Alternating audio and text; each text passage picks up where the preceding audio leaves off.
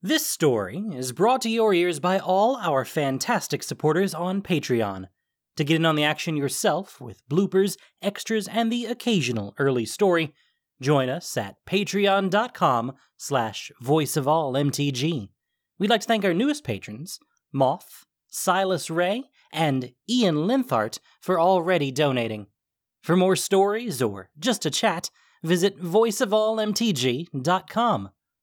And now, Voice of All presents The Gathering Storm, Chapter 19, by Django Wexler. The Beacon Tower was on the corner of an otherwise nondescript residential block, close enough to New Prague that most of the residents were clerks and functionaries who worked in that massive complex. On an ordinary day, Raoul might have seen vendors selling street food or newspapers, carriages transporting the wealthier residents, and a sea of pedestrians huddled under umbrellas against the autumn rains. The tower itself had been used by a nearby scriptorium as extra storage space until Raoul's team had displaced their boxes of paper and replaced them with crystals and mysium wire. Today, of course, was anything but normal. By the time Raoul reached the rendezvous, a block away from the tower, the battle between dragons was in full swing. Whatever attack Niv Mizzet had unleashed against Bolus, a light so bright it had hurt the eyes even through closed eyelids, had raised an enormous cloud of dust and debris, obscuring the horizon in that direction. The flashes and crackles of magic indicated the conflict was ongoing. In the rest of the district, everyone seemed to have gone a little mad. Most ordinary citizens had bolted for their cellars, ignorant of the true importance of what was happening. Others had taken to the streets in mobs, demanding answers from the guilds or clashing with whoever they thought was the enemy. There were brawls and looting, all the more so because the Azorius forces, who would normally be deployed against such chaos, seemed to have completely vanished. Boros Legion troops were deployed to push back against the panic, but they were spread thin, and the Gruul were making a bad situation worse. Bands of rampaging anarchs had boiled out of the rubble belts, attacking the Boros posts or slipping past to wreak havoc in the city. The rest of the guilds had tightened their defenses in response, leaving the city a collection of armed camps, while everyone watched the dragons slug it out and tried to imagine what might come of it. What would they think if they knew it was all just a distraction? Mighty Niv Mizzet, hurling himself against the invader, Nicol Bolas. All to buy time for Raoul to climb a few stories and press a few keys on an incomprehensibly complex machine. I wouldn't believe it either. But Dovin Baan clearly understood, or at least had received detailed instructions. Raoul, standing in an alley between a cake shop and a haberdasher, peered around the corner and grimaced. The Azorius troops that were missing from the rest of the 10th District were present in force here. Squads of arresters manned makeshift barricades all through the streets near the tower, hundreds of them, backed up by hussars on horseback and a swarm of thopters hovering overhead. This is not going to be easy. On the horizon, there was a flash of light, followed a few seconds later by a dull boom, fading to a roll of thunder. Raoul glanced up at the clouds overhead, but though dark and heavy, they showed no inclination to add any natural pyrotechnics to the draconic maelstrom. He looked over his shoulder, found the alley still empty, and sourly went back to surveying the defenses. Hey. Kaya was behind him. Raoul restrained himself with an effort. You know, sneaking up on people is bad manners at the best of times. Right now, it's a good way to get yourself electrocuted. Sorry. Force of habit. I got your note. That's something anyway. Raoul straightened and turned. Kaya was dressed in the practical fighting outfit he'd first encountered her in, without any Orzhov regalia, and her plain daggers hung at her sides. Take a look. Tell me what you think. She leaned out into the street briefly and gave a low whistle. That's a lot of swords. What's in that tower anyway? Maybe our last chance. Raoul glanced at the seething, flashing mass of smoke and cloud that was the ongoing battle. I'm open to suggestions. Is it something we can steal? I could get into the tower through the buildings behind it, I think. Unfortunately, I have to get in there myself. And I'm sure there are guards in there, too. Then we have a problem. Any chance of reinforcements from Orzhov? I brought everything I could pry loose at short notice. Kaya pointed upward, and Raoul craned his neck. The rooftops over the alley were thick with ugly, misshapen stone faces. Gargoyles. They're quiet, and they obey orders. Anything else means having a debate with the Hierophants, which I don't think we had time for. Tomek said he would do his best. Raoul felt a pang, which he suppressed ruthlessly. Time for that later.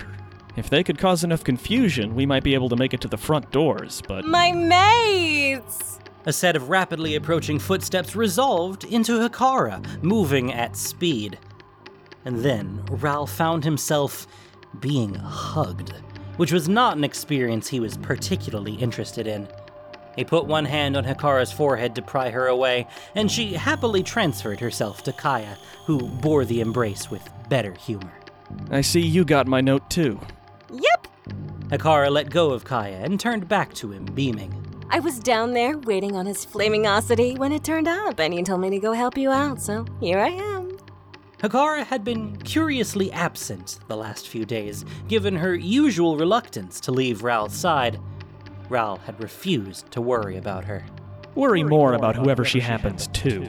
Still, he had to admit it was a relief to have her back under his eye. So, I heard we've got some smashing to do. All those iron brains over there, right? Yeah, more or less. We need to get to the tower. Any ideas? I have lots of ideas. Did I tell you the one about the funny duck who wears pants? Relevant ideas? Raoul exchanged a glance with Kaya, who looked more amused than he was. Maybe. Irrelevant is one of those big gray things with the ears like a giant loxodon, right? Hikara, how do we get past the guards? Oh, that. Just wait a minute. She cupped a hand to her ear, listening. And in the stillness, Raoul heard a few discordant notes. I brought some friends. At first, it was just sort of a wheezing, gasping noise, as though someone were playing the accordion. As it grew, it became clear that someone was playing the accordion, and that they weren't very good at it. Then, as the level of sound grew louder, the listener perceived that not only was the accordion player not particularly skilled, but the instrument itself seemed to be mortally wounded, discharging great blats of sound at semi-random intervals. It was quickly joined by a chorus of brass trumpets, no two in tune, and a phalanx of drummers, none of whom had shared their ideas concerning what the beat should be.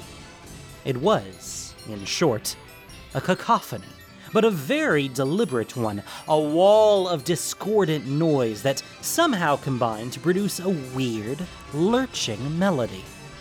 It was captivating in its awfulness, swelling and falling, nearly coming together and then collapsing back into its component parts.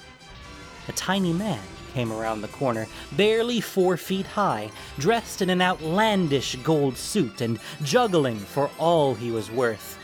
A whirling galaxy of balls filled the air above him, interspersed with knives, axes, and rolling pins, and his hands were a blur as he expertly caught these objects and flung them back into the air on long, looping trajectories that were somehow in time with the timeless music playing behind him.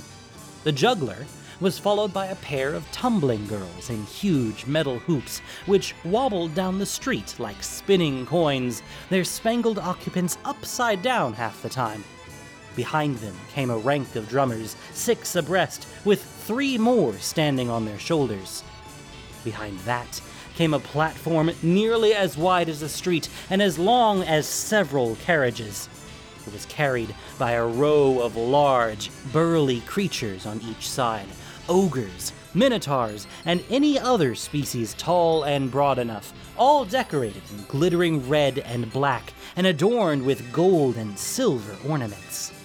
Atop the platform, a pair of goblins capered with the foreshadowed accordion, which, it turned out, was not so much damaged as heavily and inexpertly modified with a huge tube and an extra set of bellows. Trumpet players in motley strolled in a circle around the moving stage, periodically turning to reverse direction with much comedic stumbling and whacking one another with their ungainly instruments. More jugglers dodged through the fray, tossing unlikely things to one another and slinging insults at the trumpeters as they nearly tripped them up. More performers flanked the stage, jumping and tumbling, whirling long silk scarves and blowing long gouts of fire into the air. Another rank of drummers brought up the rear, all of them larger creatures carrying deeper bass drums, providing a pounding underbeat. The heavy footfalls of the stage bearers merged with the deeper booms to sound like an army on the march. What exactly is that supposed to be? Master Panjandrum's extraordinary carnival of delights. Oh, his Rakdos told them to come give us a hand. Aren't they great? They're certainly loud. Sorry. Kaya watched a provocatively costumed woman bend in an unlikely direction and blow kisses made of colored smoke. I don't think I'm keeping up. These are our reinforcements. A circus. With Rakdos, a circus is never just a circus. Come on, let's stay close. Can your gargoyles deal with those thopters? Kaya nodded and shouted something up to the rooftops. A moment later, the flock of gargoyles took flight, circling the tower. The group took off at a jog. They'll wait for us to start, whatever it is we're doing. Just watch. And get ready to run. Hikara bounced along beside him, clapping her hands completely out of time with the music. The Azorius soldiers, arrayed behind their barricades, could scarcely have missed the approach of the moving stage and its phalanx of performers. Apparently, though, they weren't clear in their mind what to do about it, because there was a great deal of running about and consultation before an officer hurried down the street, waving his arms. Gentlemen, this area is under direct control of the Senate, in accordance with Resolution 3842, concerning emergencies and appropriate conduct. Furthermore, your entertainment ought to have been registered in advance with the Bureau of Street Use. All relevant officials would have been notified. I'm afraid I'm going to have to ask you to disperse. Oh dear. A man Ral hadn't noticed before unfolded himself from the front of the stage. Unfolded was exactly the right word. Ral had never seen a human so elongated. He was head and shoulders taller than Ral himself, but skeletally thin, with limbs that looked like dry sticks. A formal suit hung off of him, as though it were on a washing line, looking ridiculous, and a too small hat sat absurdly on his bulging skull. His face was painted dead white, with lips and eyes outlined in brilliant crimson. That's Master Panjandrum. Master Panjandrum stepped off the edge of the stage, foot coming down smoothly on the back of a tumbler who contorted herself to make a stool. Even at ground level, Panjandrum towered over the Azorius officer. Beside him, the little juggler was still in full swing, miscellaneous objects whirling above him in an endless loop. It's really too bad. The lads will be so disappointed. What do you think, lads? They say we have to go home. The music came to an abrupt, discordant halt. The drummers stopped. The trumpeters froze mid-note, and the accordion went quiet after one last discordant blat. There was a moment of silence, and then 100 voices shouted in chorus. The show must go on! Well, there you have it. What?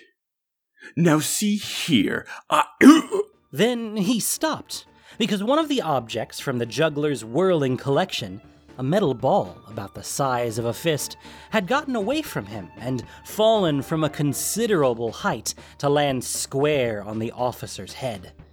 The man toppled bonelessly to the cobbles. Oops! Panjandrum's painted smile drew up into a huge grin. Hikara, still bouncing, elbowed Ral in the ribs. This is where it gets good. Captain! A uniformed woman rose from cover and stepped forward, only to fall back with a butcher knife embedded in her eye. The little jester became a blur, objects spinning out of his hands into the ranks of Azorius troops. Knives, plates whose rims turned out to be sharp as razors, beanbags that burst into swarms of tiny silver darts, and even more unlikely weapons rained down. As one, the front rank of drummers smashed their instruments over their knees, revealing long, bladed whips stored inside. Those standing on the shoulders of the others jumped down, their new weapons swinging in wide, deadly arcs. Behind them, the trumpeters raised their instruments to their shoulders and pulled hidden triggers, causing them to spit steel-headed crossbow bolts. Fire! Return fire! Crossbows zinged, sending a rain of quarrels into the traveling circus and sending performers crashing to the cobblestones. One man, struck in the midst of the spitting fire, exploded in a spectacular ball of flame. A bolt hit one of the tumbling women as she hurtled through the air, and she spun with its momentum, executing a perfect landing with arms outstretched, before taking a long bow and then falling over dead. Everyone's a critic. Master Panjandrum ducked amidst the hail of fire. Show 'em what we do to critics, lads! The Rakdos performers gave a roar and surged forward, letting the portable stage fall to the ground. Azorius arresters rose from cover to meet them, swords drawn, and battle was joined. Kaya looked on in disbelief, and then turned to Hikara. Are all your circuses like this? No, not all. I mean, sometimes they have tigers. Remind me to skip that one. Kaya drew her daggers. Overhead, gargoyles swooped and dove, tangling with the hovering thopters. Shall we?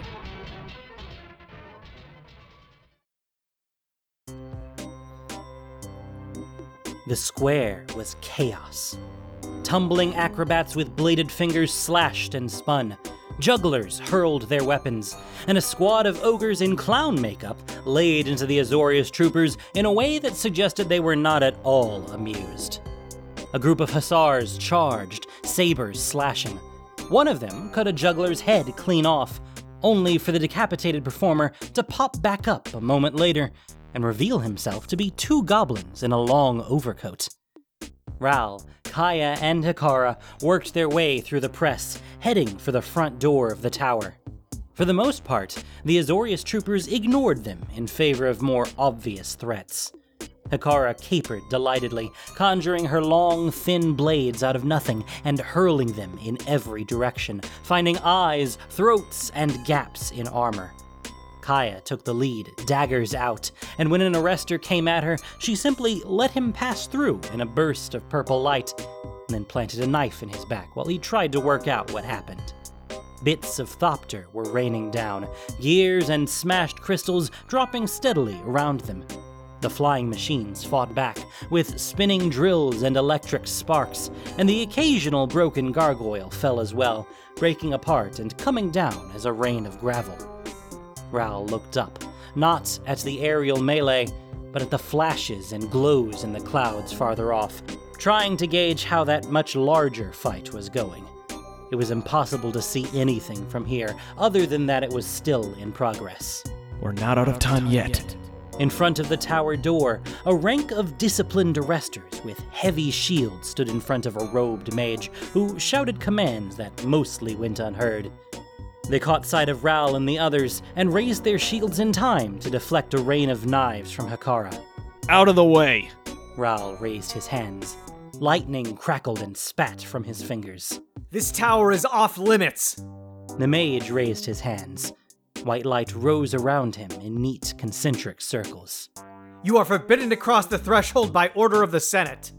Glyphs glowed and spun, giving the law mage's words the force of magic. Ral sent a bolt of lightning at him, but it broke against the ward. He set his jaw. We haven't got time for this. Hikara, can one of your friends... I'll handle it. Hold their attention. Right. Hikara capered forward, summoning more blades. Kaya took a deep breath, then sank into the earth with a purple flash. Ral shrugged and sent another bolt at the law mage. The man twisted his hands, reinforcing his ward. Another bolt, and another, achieved just as little, and Ral saw the mage's confidence growing. He gestured his soldiers forward. Ral was the only one who saw Kaya step out of the ground, gasping for breath. Before the mage knew she was there, she was reaching around him, bringing her dagger across his throat. He fell in a tide of blood, and the spell shivered and vanished. Ral raised his hands and felt power flowing from his accumulator, gathering for a moment in his gauntlets before leaping out to play across the entire rank of Azorius soldiers. They collapsed like dominoes, and Ral and Hikara hopped lightly over the line of armored bodies. The door rattled when Ral tried it, but it didn't move. He frowned and glanced over his shoulder. The square was still full of Rakdos performers locked in combat with Azorius troops, but that wouldn't last forever. Reinforcements were almost certainly on the way. All right, stand back. Hang on a minute. Kaya stepped up to the door, stuck her arm straight through it, and fumbled around for a moment. A heavy thump indicated she'd dislodged the bar from the other side, and she pulled it open. Much easier. Oh, that's handy. Hey, what would happen if you put your head through, right? And then someone tried to open the door and... I try not to think about it. Kaya stepped into the dark space beyond. This place looks empty. The beacon's at the top. He gestured Hikara inside and closed and barred the door behind them. The tower was, in fact, largely empty, with a single broad staircase winding around its outer rim. It had once possessed more internal floors. The stone supports for the wooden floorboards were still there, but the Izzet engineers had ripped them out to make it easier to lift components up to the top with cranes. Looking straight up, Ral could see the underside of a complicated mass of machinery, interlocking gears, great hanging loops of Mysium cable, and crackling crystal accumulators. I mean, I would have thought they'd have guards in here too. If it's so important. They may be waiting for us at the top as well. Be careful. We gotta walk. Didn't you say there was one of those lifter things? It was more of a catapult, if I recall correctly. I think they took it back to Nivix when they finished the work. Oh, that sounds awesome. They started up the stairs, Kaya taking the lead with daggers drawn. Halfway up the first turn, Ral held up a hand, staring at the curving staircase ahead of them.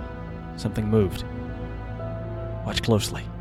A ball of fizzing electricity appeared above his hand, and Ral blew on it gently. It drifted forward, expanding into a field of power, not strong enough to do anything more than raise the hairs on someone's skin. But it did outline everything in front of them with a brief, crackling aura. The walls, the stairs, a loop of hanging coil, and a dozen strange, spindly, six-legged things. Kaya tensed as the creatures stood up. They weren't invisible, exactly, just expertly camouflaged, their flat metal surfaces shifting color and hue to blend in with the stone behind them. They had long, asymmetrical bodies with lean, stilt-like legs that twisted and hooked weirdly. Here are your guards. What are they? Constructs. Hikara cocked her head. No, I thought those were all big and covered in gears. I mean, these are sort of cute. These are Tezzeret's creations. Whatever they are, we have to get past them, don't we? Kaya dropped into a crouch. Let's get on with it. The leading construct came forward, legs clicking on the stone. Kaya ran at it, daggers extended, and it raised a limb to spear her on the needle-like point. By the time the blow came, though, she was gone, twisting sideways and phasing through one of the thing's other limbs to attack the next machine in line. Her daggers plunged into its side, point slipping through its steel skin with the flare of purple light to wreak havoc on its interior workings. Hikara put on the mad grin she reserved for hurting people or breaking things, and conjured a brace of daggers from the air. The first pair simply bounced off the construct's tough outer covering, so the Razor Witch created another pair, sharp and narrow as ice picks, and darted forward. She ducked under the lead construct, stabbing upward, driving her weapons into its belly. Raoul followed her example. A lightning bolt would just slide over the thing's metal skins, so he concentrated his energy in his gauntlets, holding a ball of plasma above his palm until it glowed white-hot. When a construct lurched toward him, he dodged its slash and slammed the concentrated energy against it. What passed for its head burst apart in a shower of superheated metal, and the thing stumbled drunkenly sideways off the stair, hitting the floor of the tower far below and bursting into a mass of twisted metal. Up ahead, Kaya was dismantling another machine with her daggers, and Hikara was keeping one occupied by punching it full of tiny holes. When her picks broke in her hands, she simply summoned new ones and kept at it, staying away from the construct's counterstrokes with contemptuous ease.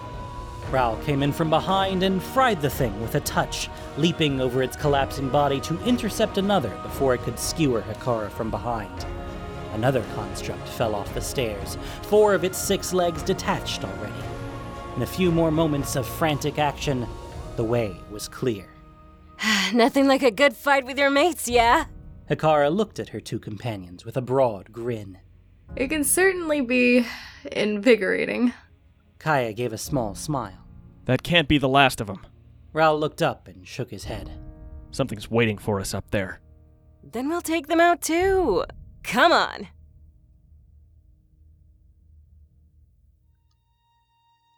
The last curve of the stairs was within the machinery of the beacon, so they were flanked by banks of coils and accumulators, control panels, and hanging loops of wire.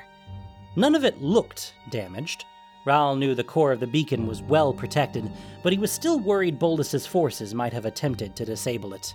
Apparently not. Their attention must be elsewhere. Where the stone tower ended, the stairs emerged onto a flat deck that formed the base of a broad, copper dome. The machinery of the beacon was concentrated in the center of the room, arrayed around a single vast resonating crystal.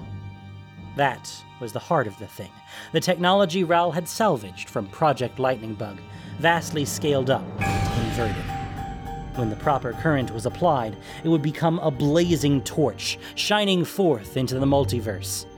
At least in theory, every planeswalker would be able to see it and find their way to Ravnica. In front of the core was a keyboard, like a piano's, complete with ivory keys. The security lockout. That was the final safeguard. If Raoul keyed in the sequence he'd chosen, what felt like 100 years ago, then the beacon would activate. And that activation was designed to be irrevocable. It would burn until its fuel ran out. Almost there. Unfortunately, the rest of the room wasn't empty. Steel pillars stood at regular intervals, supporting a complicated mesh of wires, conduits, and elaborate gear trains. Some of the equipment passed through grates in the floor to connect with things down below. Other wires reached for the walls, exiting through other grates that gave a dim view of the darkened sky outside. In the midst of this jungle, between them and the security keyboard, 2 women stood side by side.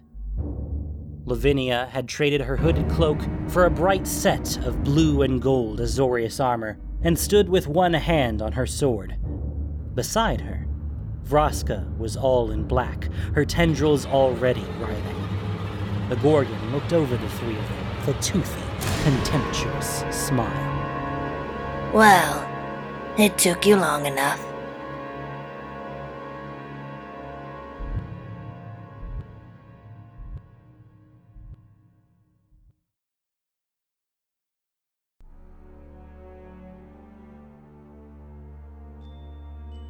Thank you for listening to this production of Voice of All. As listener-supported entertainment, we rely on you not just for the voices of the characters, but also to keep us going and growing. If you enjoyed what you heard, please support us by rating and reviewing us on iTunes, or following us on Spotify, SoundCloud, Stitcher, YouTube, and Google Podcasts, or just plain sharing with your friends. You can also support us financially on Patreon for exclusive perks. The Gathering Storm was written by Django Wexler. The podcast was produced and edited by Gendo Keshi, with sound editing by Grace Noir. This week's story featured the voice talents of Mycroftian, Nilani, Melissa Sheldon, Knockshade, Rhythm Bastard, Paul Warren, Abzan Ascendancy, Phoenix Madrone, Sean Thomas, Dan Mulcairn, Elvin Fangirl, Penny, Sidney Hines III, and Maxie Bridgewood. Voice of all is unofficial fan content, permitted under the Wizards of the Coast fan content policy. Magic the Gathering is copyright Wizards of the Coast. Thanks so much for listening. And y'all have a great day.